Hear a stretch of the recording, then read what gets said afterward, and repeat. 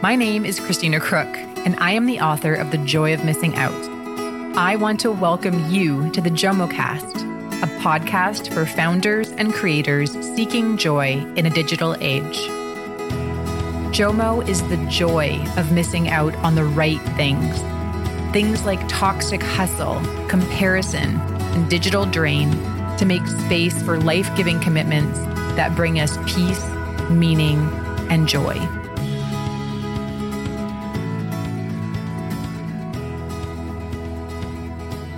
This season of the JOMOcast, I'm talking about good burdens, the people and projects that bring us most joy.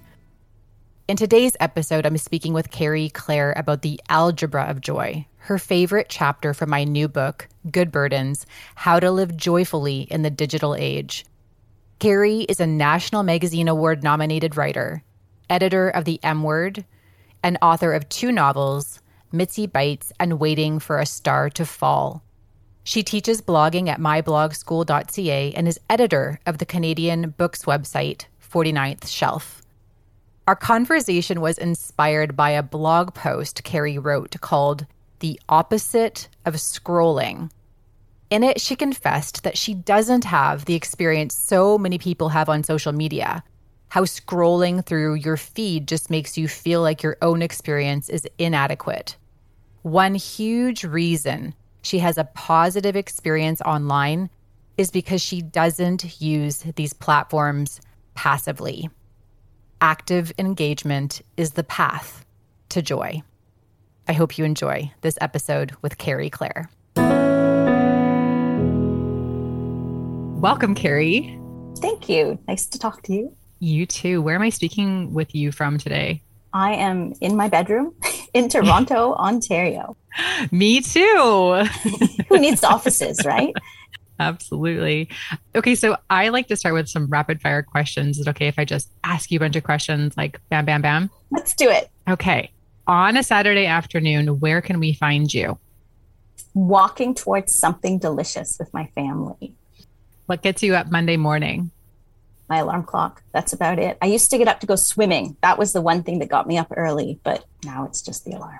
What's one thing people wouldn't know if they followed you online?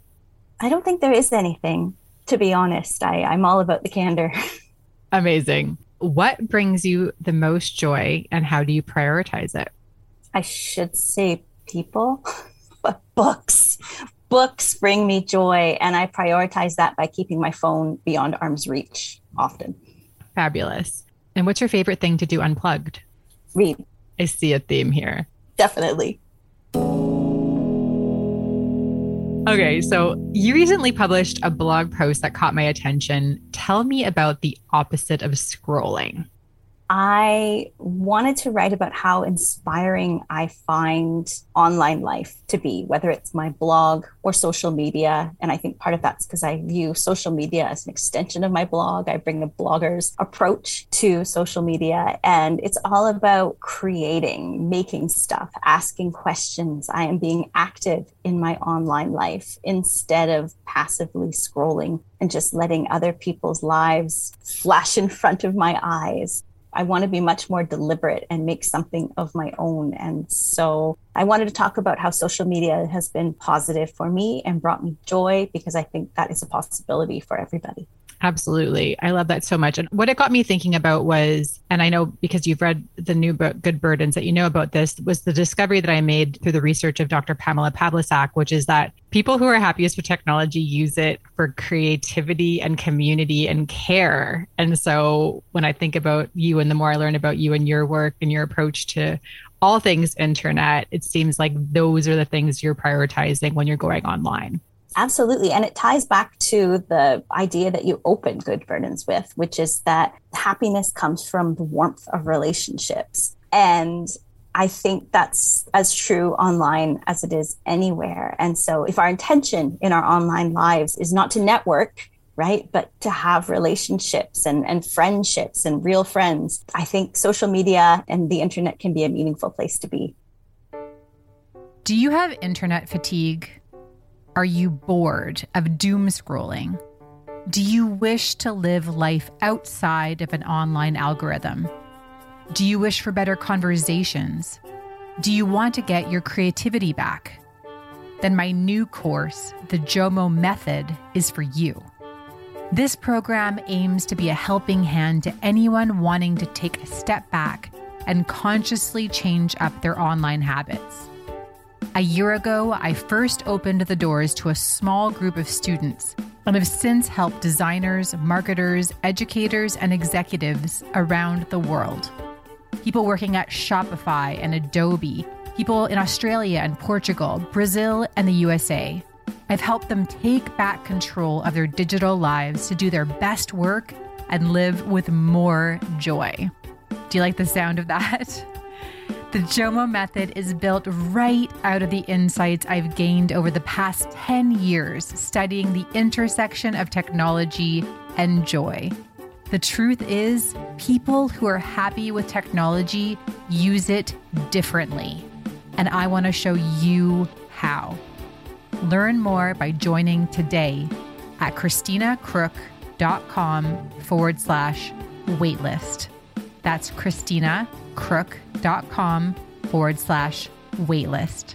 I can't wait to see you there. The theme of this season is good burdens.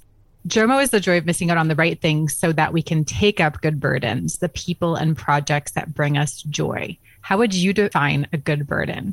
A good burden is something that makes my life richer. And as I read your book, I was thinking that blogging is a good burden. It's so easy to resort to, for the internet to be a place full of convenience and comfort, as you write about. And blogging isn't quite like that. You have to work to blog. And blogging, it's not so much on readers' radars anymore. It's not a great way to get attention, really, blogging. It's something that I do for my own personal satisfaction. I use my blog as my workbook to figure things out. It's much easier to put up a flippant post on Instagram or to text somebody what's on my mind, kind of a throwaway idea. But my blog is a good burden. It's something I don't have to do. It's something that takes effort to do. And when it connects with other readers, it's really rewarding because I think there's a depth that comes with blogging that I don't find in other places online. Is your blog, because I'm new to your blog, but I've enjoyed it so very much, what I have read, and I'll make sure to include all the links to Kerry's work in the show notes. Is it a place where you work out your personal practice of writing? Because you are also an author of books. Absolutely. My blog is the place where I work out everything. And not a lot of people read blogs anymore. And I see that as real license, actually, to just use that space and not be conscious of what other people are thinking or how they respond. I do it for myself. I guess I could use a notebook, but, getting some kind of reception is also really helpful to the people who bother to read those places. So yeah, my blog is my workbook. It's where I sort out my ideas. I find I've been trying to sort out the same ideas for, 15 years. But haven't we all? Right? It's a process. But through blogging, I have also learned to make writing a habit. And I have become, I write novels and I learned what my voice is. I think that's a bit precious, the idea of my voice. But I used to blog and want to sound like other people. And if you read my blog's archives, which I hope no one will, from many years ago, it's me trying really hard to figure out what I want to sound like. And then at some point, I started sounding like me and I realized what that was. And I think that made me able to finally write books that someone would want to publish. It's all part of the same practice.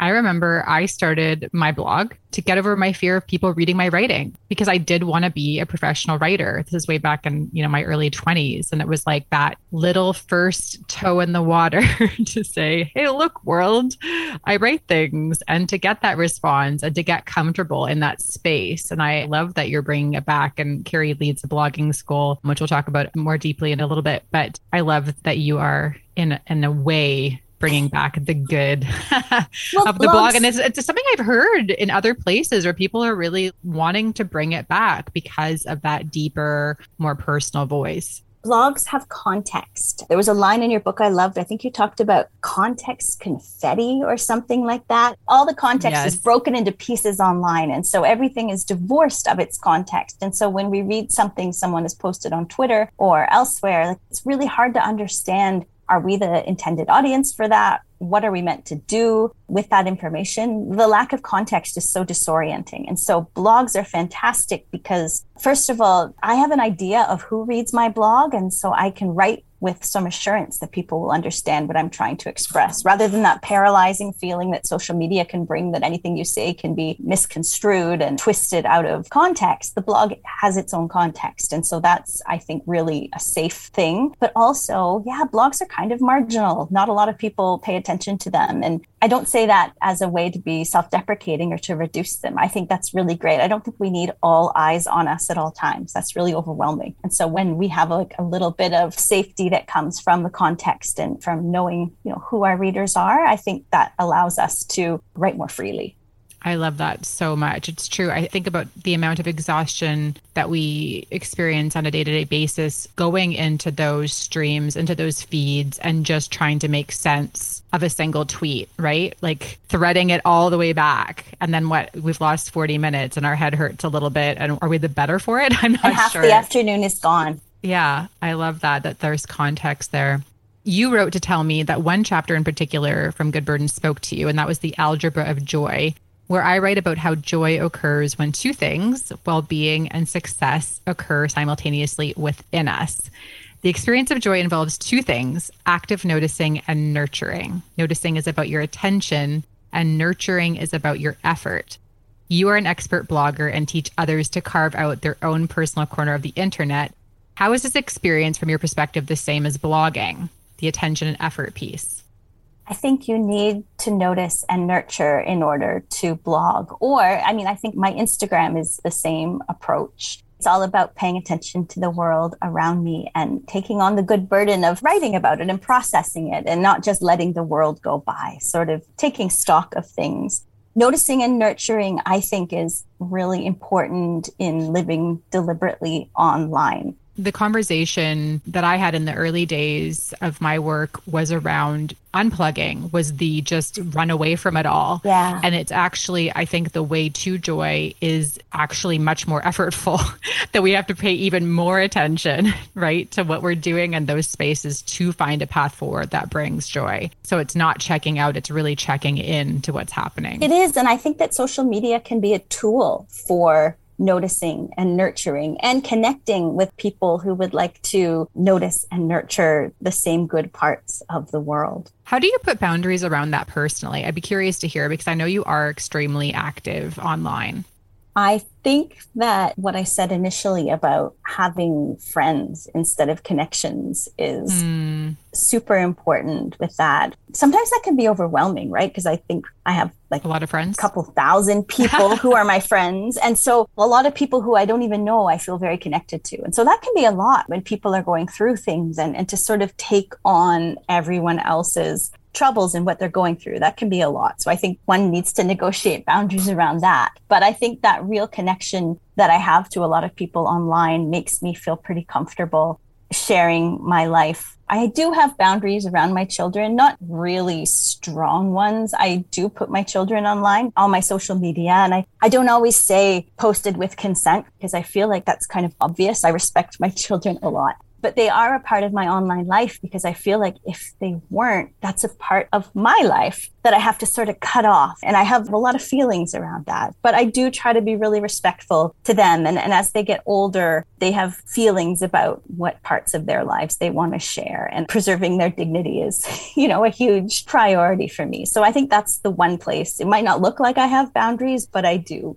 But I don't really feel the need for lots of boundaries in terms of telling my own stories, because I've found that talking about the most personal parts of my life have been really liberating. I think that some of the stories we're not meant to tell are because there's stigma around them and we're supposed to be ashamed. And so I write about my abortion, which was like 1,000 years ago, but I talk about it all the time and it's boring almost. But I feel like that's helpful for other people who have had that experience to hear it recognized in such an ordinary way. But also when you can say the thing that's supposed to be your deepest shame out loud, there's really nothing anyone could do to you after that.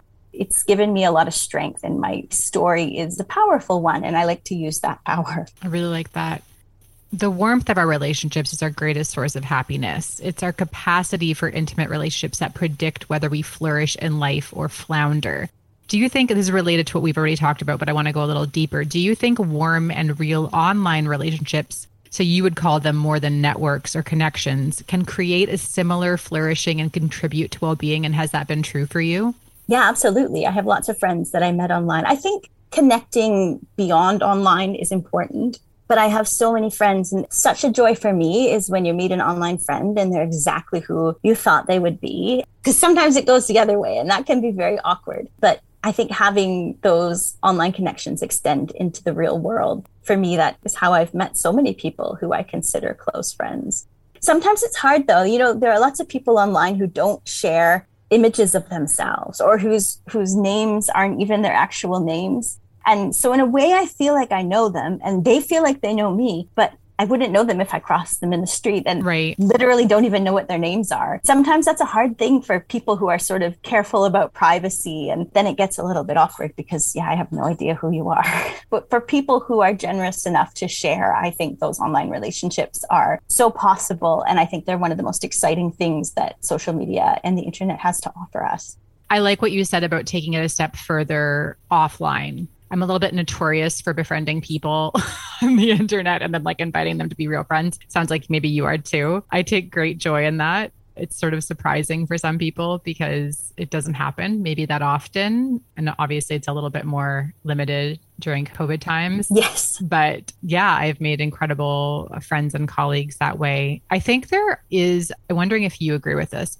I have discovered through obviously hundreds and hundreds of conversations about these themes, about technology and joy, that different people have different capacities for relationship, how many relationships they can sustain. The questions I often get are around how much is too much and when should you log off? And, what are the habits that are going to save the day? And I find that a very difficult question because I think different people have different capacities. And I think it sounds to me like you're one of those people that has an enormous capacity for maintaining a lot of warm relationships with people. And so for people like you, it seems like online engagement is actually quite nourishing.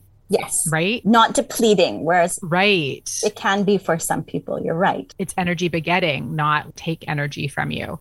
And, that could be the extrovert, introvert spectrum, but it's just something I'm deeply curious about because it seems that people that tend to just in normal life have a more limited capacity for maintaining relationships. That's not a lack. That's just a reality of who they are. Yeah. And I think online too, there's a trap that you write about in your book about how you start to think that liking someone's post, especially long distance friends, and you're like, oh yeah, we're really close because I saw that post. Right. Yeah, that's not warmth, right? That's not deep and sustaining. There needs to be something more active going on for the relationship to be real and nourishing in the way that I would like it to be. Another thing that comes back to love is, knowing yourself and knowing that other person and what is actually really connecting for the two of you. And I think a great basic rule is the more direct the communication, the more intimate it is. Yeah. And often less public. It doesn't have to be private, but it's something about that directness, right? One-to-one that creates that kind of warmth. Yeah. And that's happened with some people I've met online. I mean, I started blogging 21 years ago. And so there's a whole bunch of people I sort of met through book blogging around 2005 and 6, when it was still a pretty intimate group of people, even though it spanned the globe. You have to tell me what platform it was. Well, I started blogging on diaryland.com, which was the most hideous website, and it was awful. But when I started blogging about books, Blogspot was the blog that I had. And there were so many people. I feel like books too are a wonderful thing. If you can love things with other people and be enthusiastic, that's a great way to cement those bonds. And so there's all kinds of people now that I am friends with on social media who I met through book blogging such a long time ago. And those relationships, they've meant a lot to me. They've meant a lot to me, people showing up for me when I've needed people to, but also just people's thoughts and ideas sustaining and nourishing my own writing. Technology promises and reinforces our desire for control, convenience, and comfort. How do you think that keeps us from living creative lives?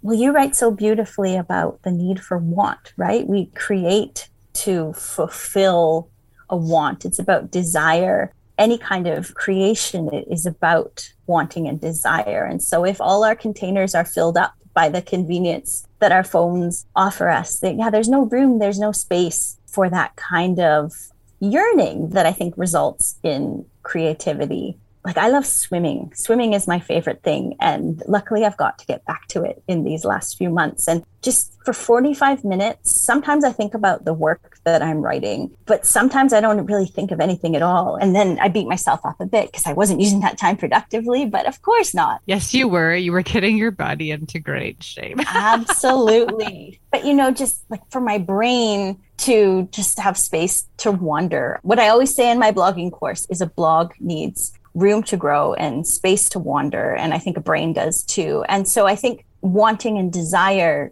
those things all go together. And if all your comforts are met and everything is fulfilled, there's no space to do that sort of thing. So yeah, clearing that kind of space is important. I don't often hear people talk about creating space for discomfort, but that's it. It's absolutely so important. I think about the moments where I've been most inspired and I'm often cold or uncomfortable in some way, right? I'm not in a bubble. I'm not in some kind of like sensory deprivation tank. That is not where desire or inspiration typically spark. It is in those moments of boredom or discomfort, or just where there's space enough for something new, right? To be sparked in your heart or your mind. Well, I love the line you wrote. I'm just looking for it. You can't move toward joy without wanting. Wanting will get you where you want to go. I think it gets you out of any kind of rut you might be in, and ideas about how you should live your life and how a life should progress, right?